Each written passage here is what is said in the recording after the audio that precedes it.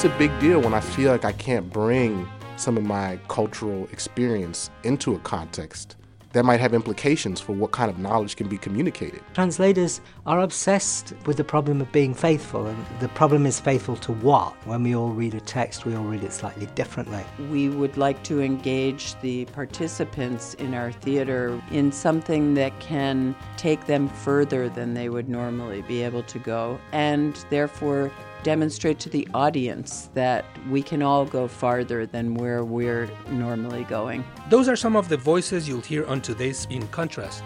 We'll talk about the art of translation with Tim Parks, the magic of theater with Stacy Klein and Matthew Glassman from Double Edge Theater, and discovering your voice in public radio with Chenjeri Kumanyika. That's coming up right after the news. Welcome to In Contrast. I'm Ilan Stavans. Today we'll explore the art of translating with Tim Parks, discovering your voice and the whiteness of public radio with Chenjeri Kumanyika. And we'll hear from two of the principals responsible for the magical productions of Double Edge Theater in Ashfield. Tim Parks is a novelist and translator.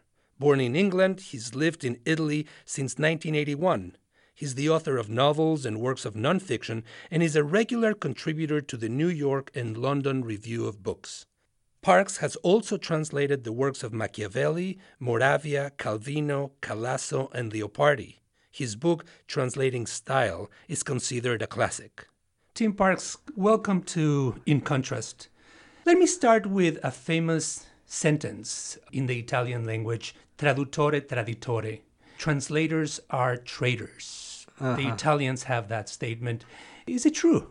Well, like all these things, it's sort of half true.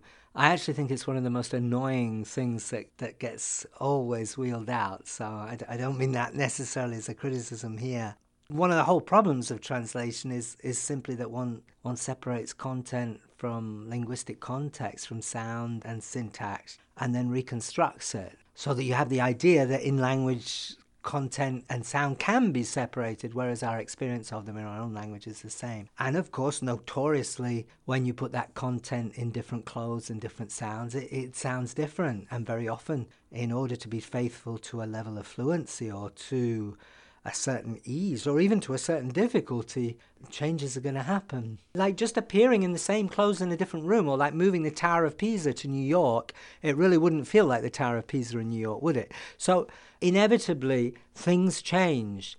That is not betrayal. I think actually translators are obsessed, as a rule, with the problem of being faithful. And of course, that's why we have that saying, because that's what we expect of a translator is faithfulness. So let's delve into that concept of faithfulness, the degree to which a translator can or should be faithful in order to convey in the translated work what is presented in the original.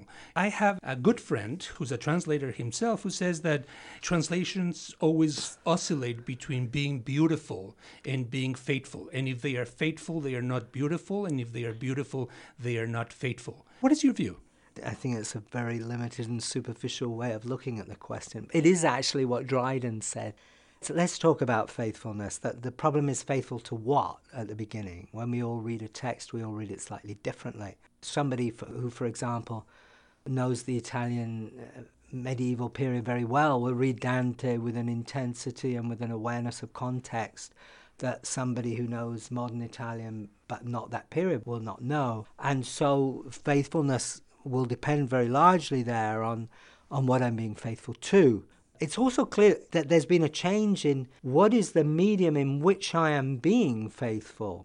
For example, if we go back to Pope and Dryden or the translations generally in Europe in the 17 and 1800s, and really right up to the early 20th century, there was a sense that when you translate something, you are taking something you probably have a great respect for and love and trying to reconstruct it very much in your own literature, trying to make it part of your own literature. So Pope's Homer is in heroic couplets, which of course Homer was not. Now that has radically changed now. That was a different form of faithfulness. This is faithfulness to how Homer would be written today, which of course we don't do anymore. Now we have more an idea of, as it were, an international community of texts where we are simply making the text available in our language, but not really seeking to feed our own national literature with this text. So that has changed hugely.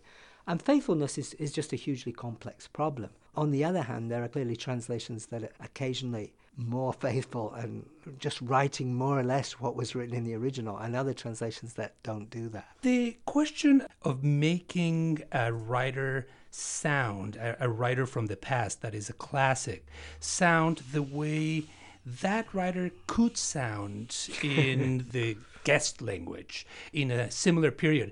I am imagining, just for the purposes of this conversation, somebody wanting to translate Shakespeare into Spanish using words today that were employed in 1605 and not after 1605, in order to recreate linguistically the historical context of that. But that would be kind of an anachronism. It would be absurd. You want to bring something from the past, say Hamlet or Romeo and Juliet, into the present, modernize it?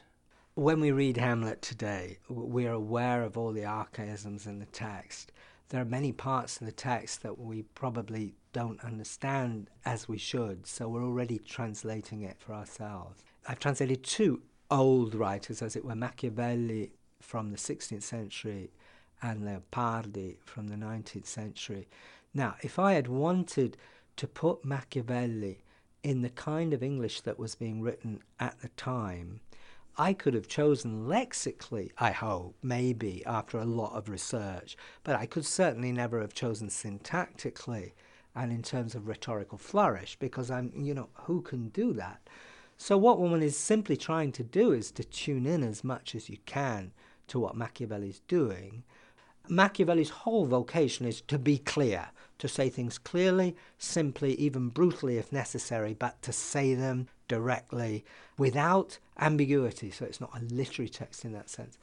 And so in a certain sense, modern English is a language that might have been okay for Machiavelli, in the sense that modern English has a certain vocation for that kind of clarity. At the same time, you don't want to introduce expressions that even to people living today feel like they were invented yesterday.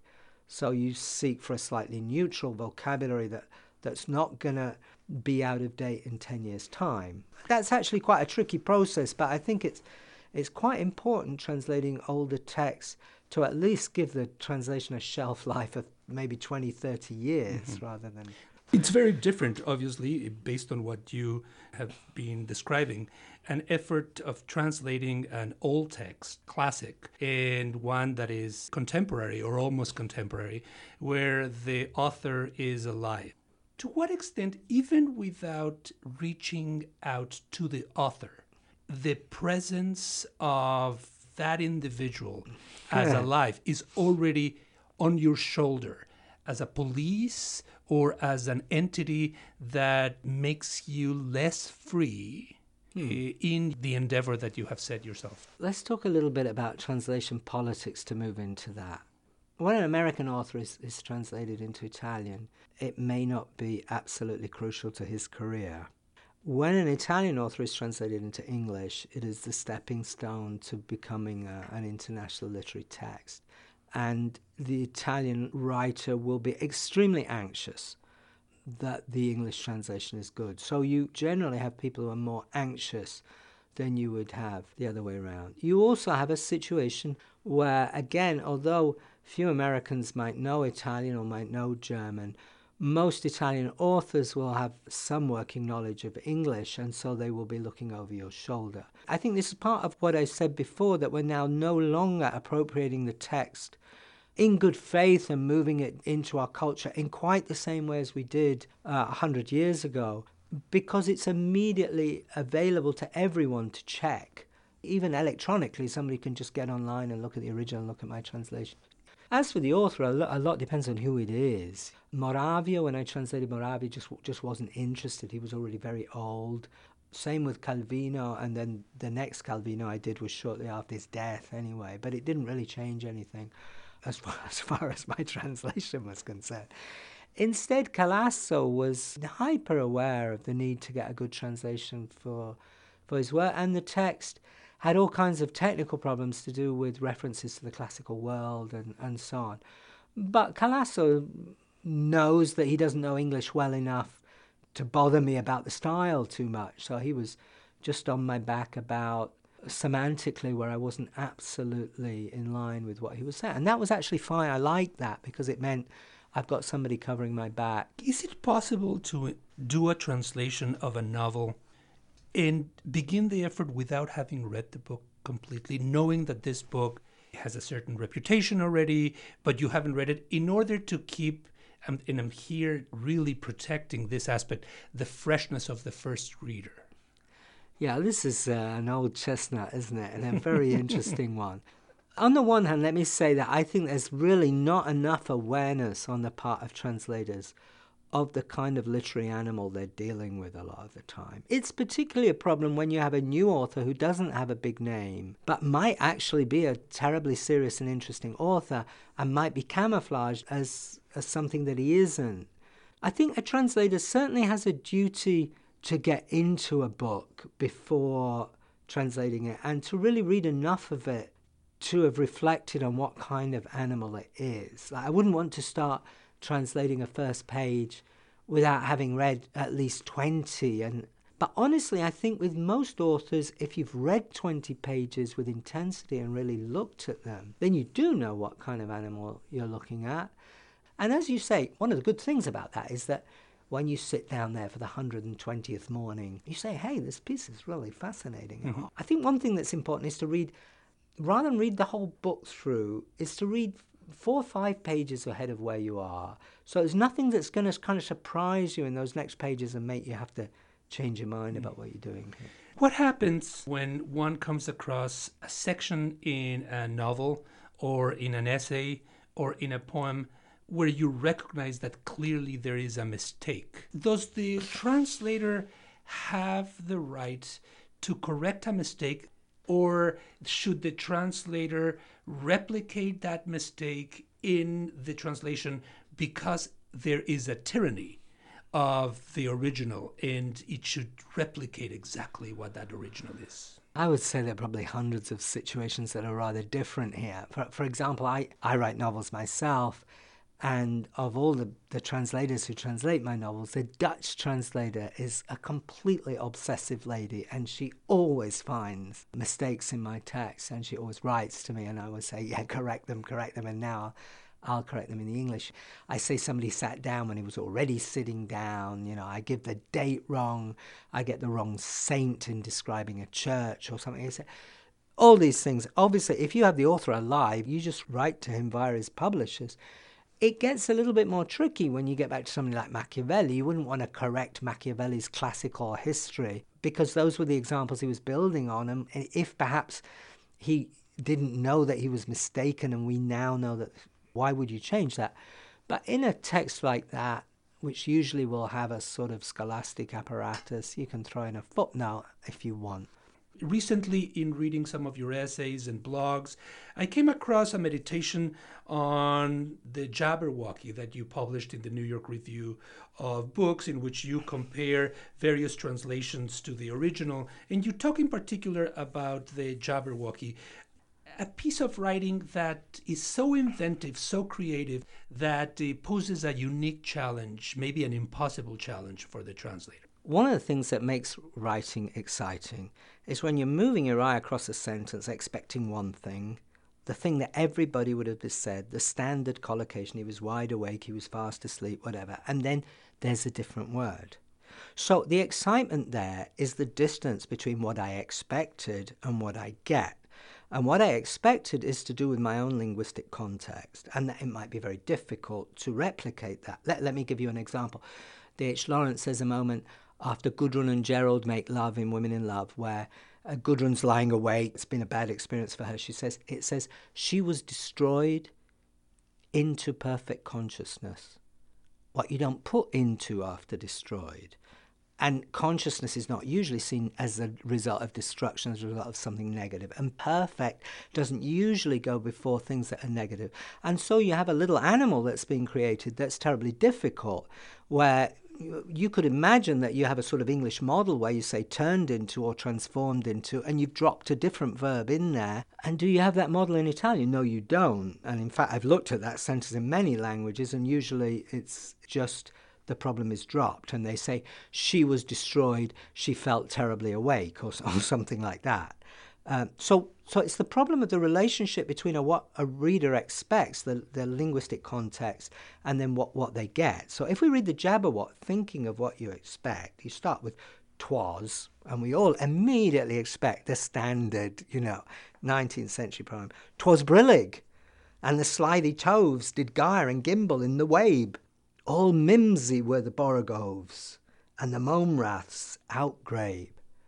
And you say, well, wait a minute, this is like looking at a piece of Victorian poetry through a distorting mirror where we don't actually know what any of the words mean, but they sound right, like the right words.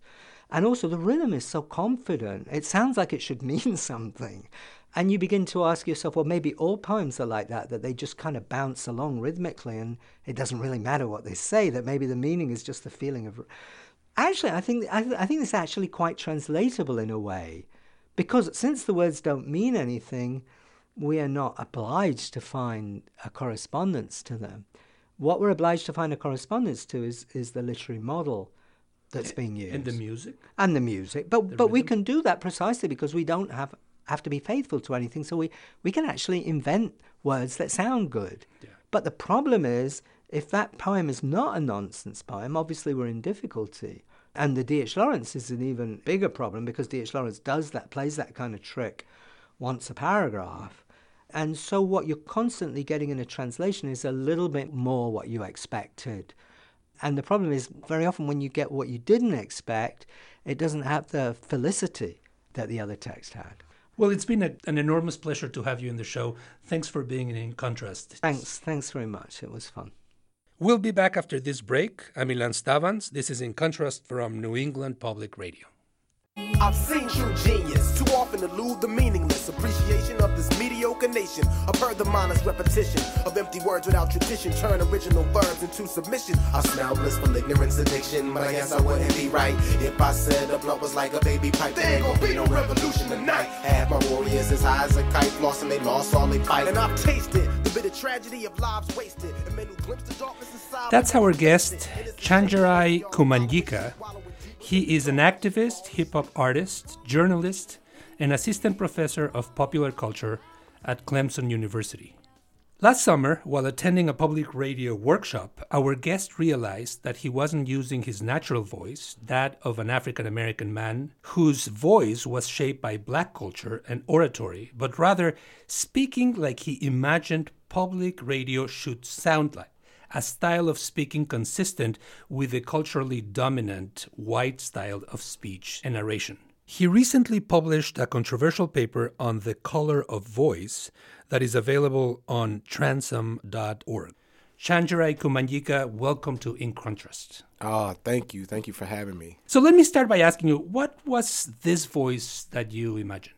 Well, again, I was listening to podcasts like This American Life, and 99% Invisible. I had been listening to Serial. And so those voices aren't all the same. And then, of course, there's nationally shows like All Things Considered or Morning Edition. And so I was trying to kind of find some medium between those. That's what I was hearing. And I'm just putting the label whiteness on that. It's not all about the skin color or phenotype of the person who's speaking, but the similarity that I think we all know what I'm talking about. It has to do with region, class, and, race and ethnicity, too. Now, linguists talk about code switching, and you often use this term. How do you understand it? What is code switching? Code switching is this idea that we all kind of perform and speak language differently in different contexts. And I think it's something that everyone does. But, in linguistics, I think it really started with looking at people who are bilingual and multilingual, really people who are speaking Spanish, English as a second language. And so that kind of reveals that this issue has to do with race and ethnicity. So some people just say, well, everybody kind of code switches. And I'm like, true, but there's different layers to it when we're talking about nationality and race. I would say, though, that all of us are actually multilingual speakers, even when only speaking one language. That we know when to use the English language in a particular style with a particular group, and then we know how to switch it to another type of style with another group. And in some ways, even we're programmed for that. I agree, but I think that's a really good point. There is an internal knowledge, but I think that sense of internal knowledge, the way that we internalize when it's right to speak, this is what I want to make into a political issue, right? Because one thing I know is that some of the people I know who are part of dominant groups, men, white men, they don't have the same rules about when they have to change their way of speaking, right? To the same extent. It's a big deal when I feel like I can't bring some of my cultural experience into a context that might have implications for what kind of knowledge can be communicated, right? So if I just decide I'm going to speak in this way that, again, I'm calling white, not trying to oversimplify whiteness. If I rule out these other ways in all of these different contexts, what are we missing out on? At the same time, you could turn the topic upside down and say that minorities, by having this code switching strategy, have something, a kind of advantage above or beyond what the mainstream, the establishment has. And there could even be a kind of envy by the establishment of those of us who can code switch, that we see the world in multiple ways and not in a flat, straightforward fashion. That's right. You know, W.B. Du Bois talks about this double consciousness, right? And I think it might even be more than double consciousness that you have. And so I think there's definitely an advantage. We can look at it that way. But the question is, does the United States really want to benefit from that wisdom? Is that wisdom that you're talking about, that other layer of insight, are there ways that that's actually blocked out of what the dominant American voices are going to be, causing the United States to be a so-called melting pot? But as long as everybody kind of plays their place, right? Like, yeah, we want you here so we can have the diverse people, you know, in the picture, but don't actually transform what my expectations and comfort zone is. Because I heard one of the languages people use in some of the critiques to my piece was radio has to work for people in all walks of life. But all walks of life means, you know, it means kind of white people, yes. Right? So let's hear a clip of the two Chandrais, the two voices that you have, the two identities. Right. And that will hopefully enable us to go farther into this discussion. John Towski can't shake the moment he lost a 50-pound white sea bass. John Towski can't shake the moment he lost a 50-pound white sea bass. At this point, with the reflections that you've engaged in, do you see yourself in both? Or now you see one that is being eclipsed and the other one that is coming to the fore? You see a kind of changing of skins, using a metaphor here? Right. Such rich language you're giving me to help describe this hard to get at phenomenon. Yeah, I mean, I don't think it's right just to simply say one is fake and one is the real me. I don't, but I do hear in the first one me performing, doing a bad imitation of what I think a reporter or a podcaster is supposed to sound like. And in the other one, I feel I'm speaking in a voice that's more true to how I would just feel an empowered space narrating that story. I was more relaxed when I did the other one. More authentic? I would say more authentic. I don't know. It's hard to say that there's one authenticity, right? I know I'm vulnerable when I say that. Let's think of this from the perspective of immigrants. The United States is an immigrant nation, is a nation that depends on the relationship, the dynamic, the ecosystem of minorities, always testing the majority. And the journey of an immigrant is the journey of moving from the outskirts of society or from the bottom of the scale up or center stage. But if we saw it from the perspective of language and of accent and of voice, it would probably also be described as the journey of speaking another language or speaking with a heavy accent and slowly losing your accent. Entering the melting pot means being almost undistinguishable from everybody else, speaking like everybody else, and that is seen as success. Maybe that is what the whitening of minorities is all about in metaphorical terms. You become white not only because you marry across ethnic groups, but also because whiteness is considered to be the color of entering the melting pot.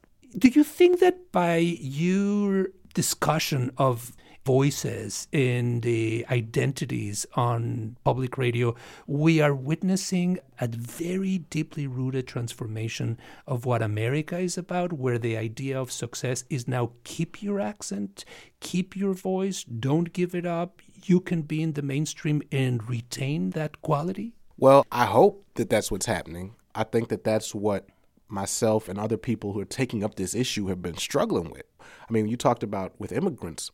I mean, this is what I see. I see America's like, oh, yes, we want to have immigrants here in different industries. We want to have people here to make this thing. But then when the experience of different immigrants starts to really transform what people understand to be the core of American culture, there's a pushback. Mm-hmm. And you can see that pushback go to the NPR comments where people are like, no, this is just what it's supposed to be. And then like there's this issue that you said of success, right? Moving just into like the idea of a Southern accent. I live in South Carolina. I know a lot of people who hide their Southern accent because they themselves feel it makes them look backwoods. It makes them look backward in different ways. But to me, that's like colonial language. You know, what do you mean it looks backward? Backward to who? And all of that is part of whiteness, right? The way in which you have to hide your region. So I hope that conversation is happening, but I fear that we're more so in the beginning of it than actually in the end. And I want to see it gain more momentum. It seems to me that accents are always fighting for space, and so are voice styles. And the moment one becomes a dominant force, others want to take over that space. And it is inevitable. Maybe that's part of what this tension of being in a multicultural, multilinguistic, multi-voice society is all about. Can you see a moment in which different styles, different voices will be accepted in the mainstream and still others will feel that those voices now don't represent everybody, that now there are other marginal groups that want to be equally represented in the middle? I think what you're saying is really doing justice to the complexity of this. There's always going to be this negotiation of who's represented, of voice representation, different experiences. Here's what I think. I think that if you look at the context of today's media environment, there are many venues and channels and media that people can communicate in their own styles and communicate their own forms of cultural wisdom and experience and regional wisdom and gendered wisdom and all these kinds of things. So they kind of don't have to rely. If they're not being heard in one sense, in one mainstream forum, they can go to the other thousands of streams that exist. So I think we're in that moment, and that's already creating that pressure. But what I do think you see, this is kind of going a little bit off topic, but you know, we know the Southern Poverty Law Center talks about how when Obama was elected, you saw this resurgence of hate groups in 2008 from 800 to 1,300 in the country. What this shows is that when people see that vision of America that they have, their comfort zone about what America is, right? This is people that if you asked them, if you walked up to them, they would say, oh, I'm colorblind, they tell you about all their diverse friends. But there's a certain investment in one kind of America. So I feel in 2043, when those people are the minority, as you point out, they're probably going to be like beat up with conversations of diversity. Yeah, and displaced. Maybe. Displacement is a great word. Now, you're a teacher too, and I wonder if I can take you out of your role here as a subversive voice within public radio and imagine you in the classroom with a student whom you think needs to refine her or his voice in order to be able to become more successful. How does a teacher become sensible and sensitive toward the different voices of students without pushing them down, and at the same time understand that there are certain doors in society that you probably need to open and that you have to keep them all? I would like to hear what your strategies as a teacher with students of diverse backgrounds are. There's three things it means. The first thing I'm going to do is teach that student that in order for you to navigate this society, you have to do what Paulo Freire said. You have to master the dominant syntax. And that's just real. I'm not preparing you if you don't do that. Then the second thing, I'm going to encourage them to learn how to critique that dominant syntax and to develop spaces in their life where they can speak in ways that feel more authentic to them and where they can express themselves that way, right? Like maybe if you're a radio announcer for a big station, maybe there's limits to how much you can push, but you can develop your own podcast and speak in another kind of way. And then the third thing I'm going to do is cry, because it has to be so complex for the student that they have to face that, and that not everybody has to face it in the same way. Which goes back to what you were saying about the double consciousness. The student needs to understand how to inhabit more than one world. That's absolutely right. Yeah. I think of the critique that was done in the 1960s and 70s by African American and then eventually by Latino and Asian writers that did not feel themselves represented on mainstream bookstores and felt that their books were always either located in a section of ethnic studies in bookstores or published as if they were anthropology or ethnography rather than as literature. And eventually you have some figures that make the crossover. But I remember a number of them saying that it's not a matter of changing exclusively the voices of the writers, that the editors need to change and that the administrators, that it's the publishers, need to be transformed too. Are we talking here not only of what you hear on public radio, but of the actual power structure within that needs to be educated, that needs to start understanding things differently? No, you're absolutely right. It's about powerful voices and change at the institutional level. To be honest, I'm impressed and surprised that you're bringing this up, because in many of the interviews I did, we had a section of the conversation where we talked about that. And it was edited out because it's too messy. It's too complicated. You know, people don't know how to go back and attack it. But it's hard if you come in as a Latino journalist and people are saying things that even making mistakes that even I've said, which is, could you not pronounce your name with an accent? You know, and as Luis Clement corrected me and said, this is not pronouncing my name with an accent. It's just pronouncing my name. Right. How much can you push? There has to be a top-down component, not to place power in that area, but there has to be some top-down. Yeah, I like your question. I'll just put it like that. And here's the final one. Imagine yourself in 20 years or 30 years working in public radio still.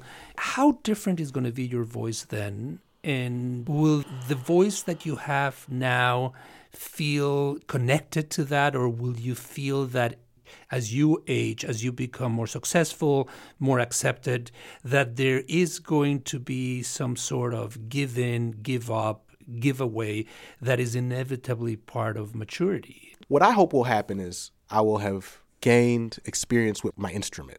I will have kind of paid the dues. You know, I haven't really paid dues really in radio. The people have worked so hard in radio, and I have so much respect for that. So I hope to have accomplished that. And I hope that as part of that, I'll have mastered my craft, but also that I'll begin to back away a little bit. Both Audie Cornish and Glenn Washington have called attention to the need for us to also back away a little bit as hosts and learn how to really make it about the people I'm interviewing. My story right now is the story of this piece, so it's kind of taking center stage. But I think my story is not necessarily the main important story. What about people who are, you know, dealing with more marginal issues? And so I hope I get good at making my voice kind of blend in, using it to help give those other voices center stage. And other voices that come from different corners and different corners, different regions, different sexual orientations, different ethnicities, you know, different first language experiences, all of these things, genders. That's who it needs to be at the table. Thank you so much for coming to In Contrast. It's been a pleasure. Thank you for this really great conversation about this issue. I'm Ilan Stavans. You're listening to In Contrast on New England Public Radio. In 1994, Double Edge Theater moved from Boston to a farm in Ashfield, where they produced some of the most innovative and magical theater in the region. Drawing upon classical literature, the visual arts, street theater, and a variety of experimental traditions, they collaborate with theater companies from around the world and offer training to an international group of students. Joining us is founder and artistic director Stacy Klein and Matthew Glassman, an actor, writer, and co-artistic director with the company. Welcome to the show. Double Edge Theater has been described as very physical theater. Explain to me, how is it that you rehearse? How do you put the pieces together? In what way is the physicality an essential component of the type of theater that you make? Art theater, I believe, for the spectator and even for the performer, is a visceral theater. Many people in our field, when they think of physical theater, they think very specifically of forms like commedia dell'arte and mime, and even some forms of clown, which are incredible physical forms. So for me personally, I tend to shy a little bit away from thinking and calling Double Edge physical theater, even though our approach and our training and our entry point is through the body. The methodology, which I learned as a student years ago from Stacy and also another colleague and mentor, Carlos Uriona, who I'm sure we'll talk about later. From my experience as a student and now as a practitioner, it's about entering through the body, through the totality of the body as it connects to the imagination and to the self, accessing parts of ourselves that we don't access in a daily way, to go beyond our physical limits, and from there to establish imaginative worlds, archetypes, and images, and to access a heightened place of creativity. In turn, and hopefully ultimately for the audience and the spectator, had to have an experience that's beyond the daily, beyond the mind, the visceral, thinking of it in its origins as the organs, belly of emotion, instead of purely a cerebral experience.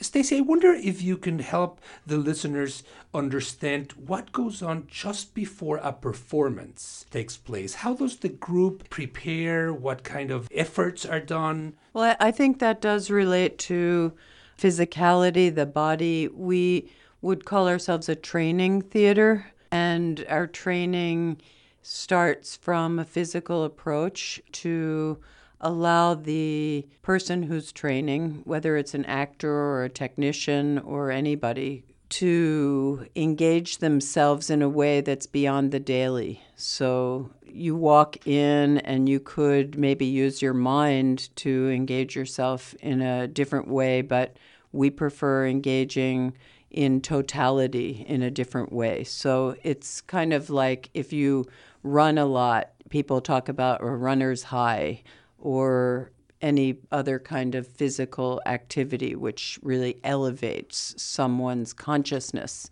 So we are trying to elevate someone's energy, consciousness, imagination, yes, just physical experience beyond what people would normally do.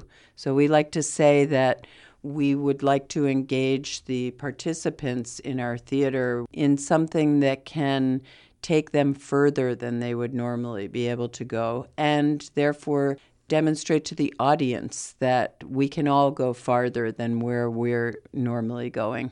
Stacy, what is the role of theater in a diverse, pluralistic, hopefully democratic society like the one that we have, at a time when theater has been almost caged into being sheer entertainment, joy, where you go in and you forget immediately after you leave it? In my opinion, theater is the opposite of that. It should make you remember. It's about memory. It's about thought. It's about experience.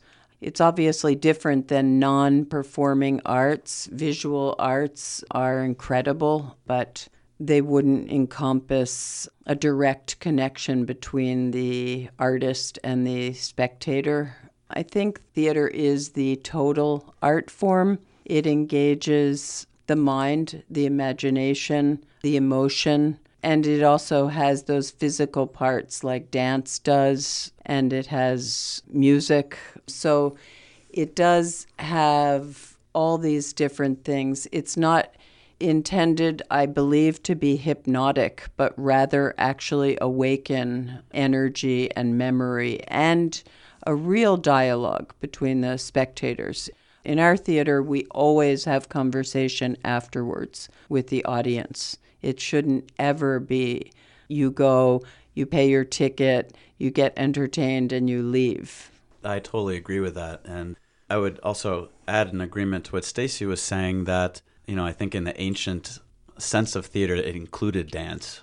And really all of these things go back to ceremony.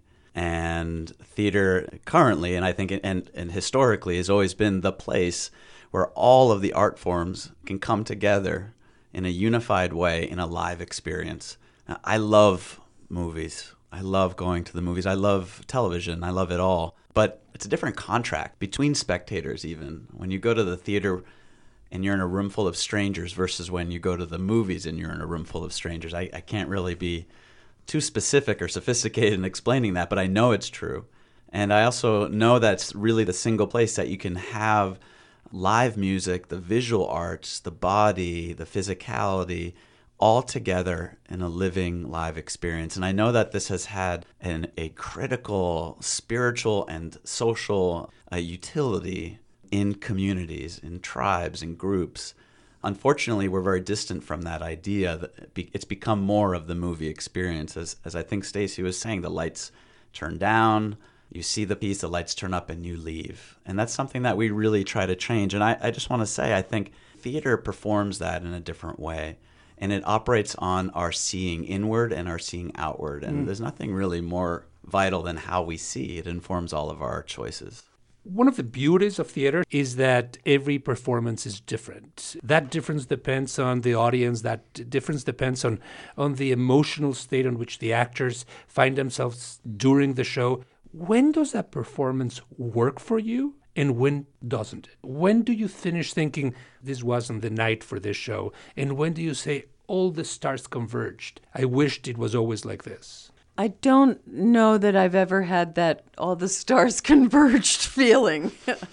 I think rather it's the time when I give it up and it's not my performance, it's the actor's performance. And that's when I'm a spectator. I'm a spectator to their owning the experience, living the experience of the work. So my work is over every day when the actors start preparing for the performance and training for the performance. And then it starts again in the morning when we discuss the performance. For me, once we open the performance and I finish the details that I'm responsible for, the set, the lights, the specific details of the actions, it's not really my performance anymore. The actors really take it and they live it, and it is a life. It's not like this was good, this was bad. It's an incredible life experience to be with that audience alive and changing every single day. What you're just talking about, Stacey, that ability to sort of let go and become a spectator, for us, that happens years into the process. Years after the thing has started to be created, we're talking about work that's being born out of original work, that's being created by the ensemble, that's being led by the group and being really led by Stacey, who's our eyes and mind on the outside.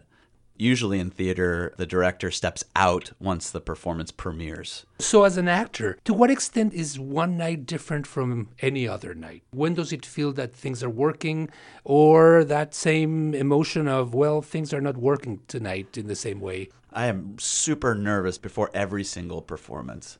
I know that there's a chemical thing happening. I know that there's adrenaline that's taking over, and I have to sort of jump in and let myself become like bamboo on a river. I never feel any performance to be the same as the night before.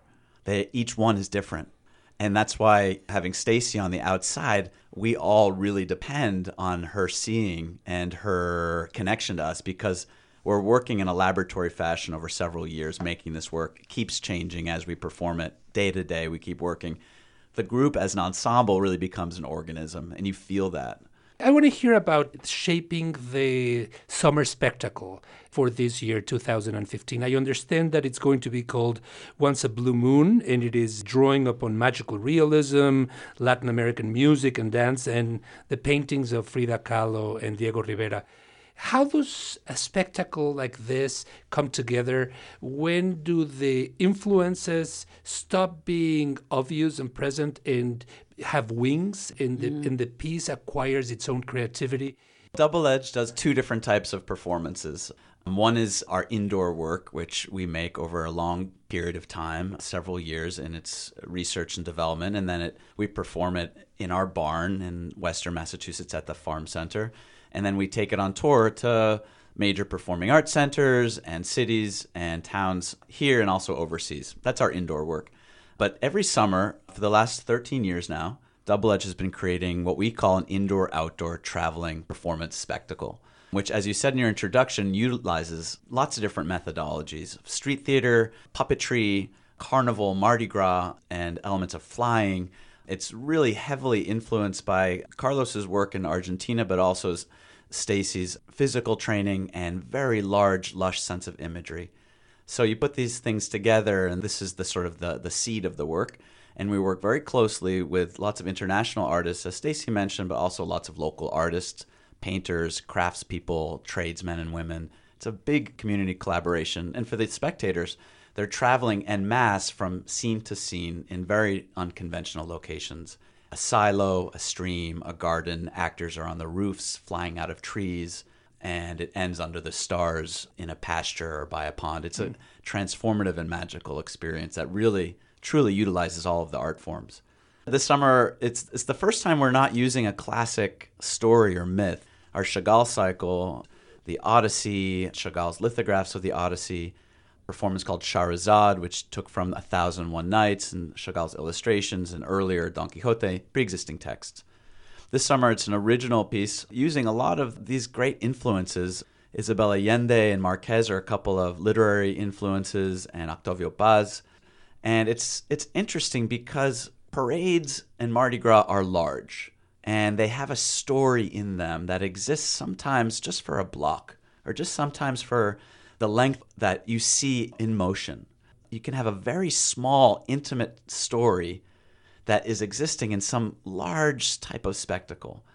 And this work is really dealing with that paradox of memory, of time, of the personal, inside of history, which can be large, inside of parade and spectacle. The people who are working, the local artists that are making it with us, they're all part of the process of the performance. So in that sense, it is like a parade where you're participating. This is definitely a participatory performance, although the audience doesn't have to do anything to participate. The fact that they're there and engaged with us is the participation. I wanted to explain, however, the title, because I don't want to be enigmatic about this. Once a Blue Moon. Once a Blue Moon.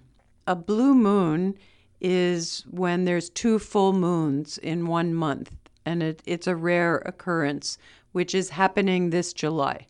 And that's when we're opening a blue moon, and I love that idea that we're having 2 full moons when we're opening, because when there's a full moon during our performance, it's incredibly beautiful because the scenes are right under that full moon and the light is just extraordinary. It's not something you could ever get.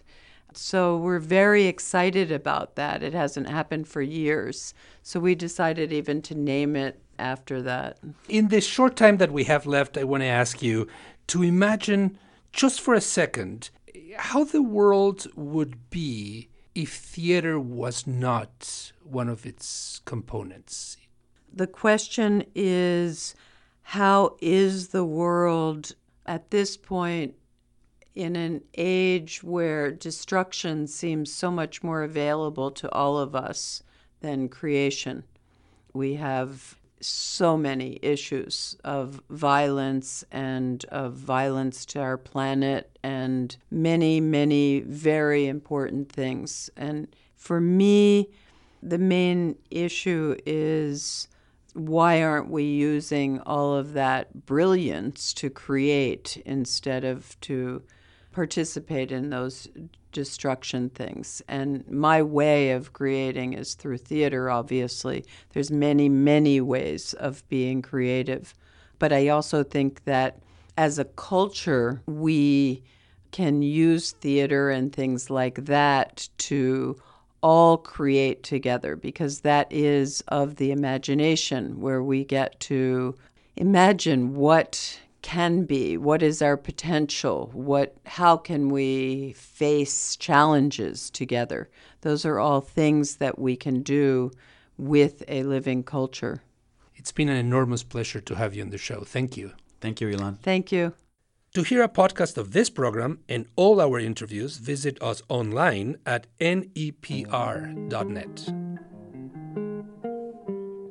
A young friend of mine says that she reads books in order to think and watches movies for the opposite reason, to numb the mind. These types of dichotomies are always extreme. Is the world ever that simple? Aren't there books we love because they are sheer entertainment and films that transport us to other realities? Yet what I like about my friend's point, maybe in spite of her own intention, is that art always does something to us. It either makes us more alert, aware of the issues that are urgent, the issues that define us, or it alienates us from our own condition.